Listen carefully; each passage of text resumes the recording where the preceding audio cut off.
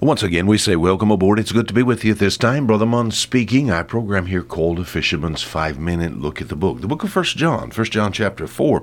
We're reading some verses there.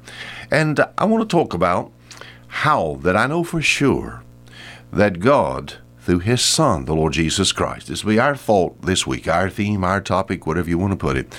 I want to show you beyond any shadow of a doubt that God, through His Son, the Lord Jesus Christ, is the greatest lover of all. I want to prove to you that God is love.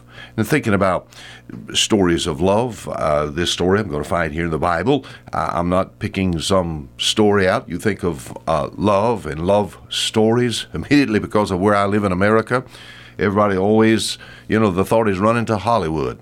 The thought is maybe some story that we find in some magazine rack on some store or in some store. I'm not talking about any of that. I'm not even going to talk about thinking about some great stories of love in the past. When I was young in school, I was thinking about Romeo and Juliet. I'm making no reference to anything in the world. I want to go directly right into the Word of God.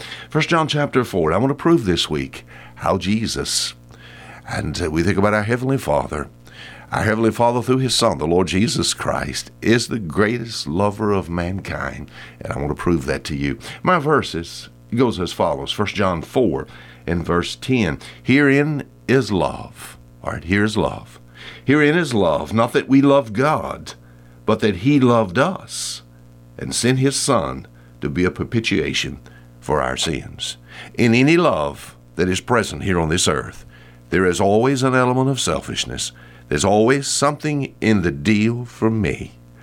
Dogmatically, I'm going to say this week, no one ever loved like Jesus Christ loved.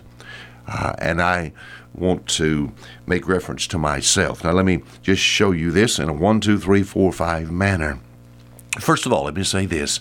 I know that God's love is so great through His Son. And it says this, herein is love, not that we love God, but that He loved us. All right, God loved us and then sent His Son to be propitiation for our sins.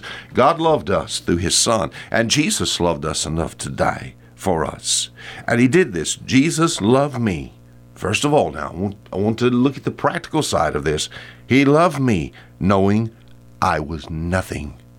And when I say nothing, I speak for all of mankind.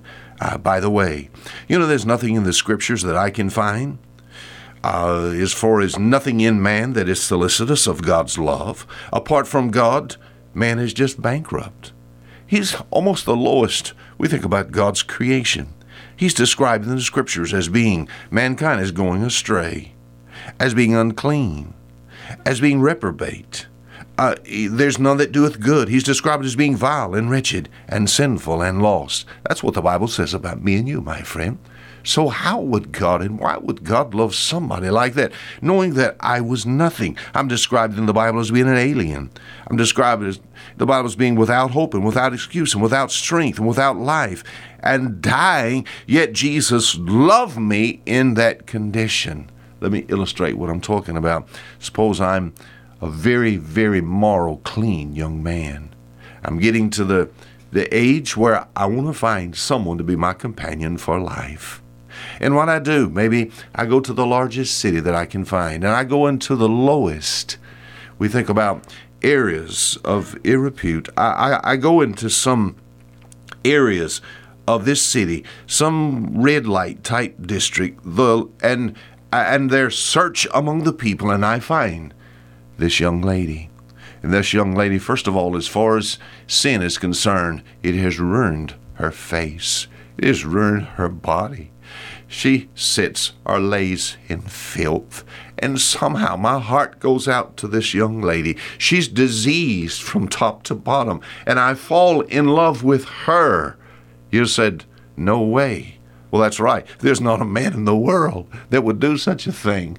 But yet, that is what God did for us through His Son. And that's what Jesus did for me when He was willing to die for me. Knowing I was nothing. He loved me when I was nothing. I'm glad I can sing with the little kids. Jesus loves me.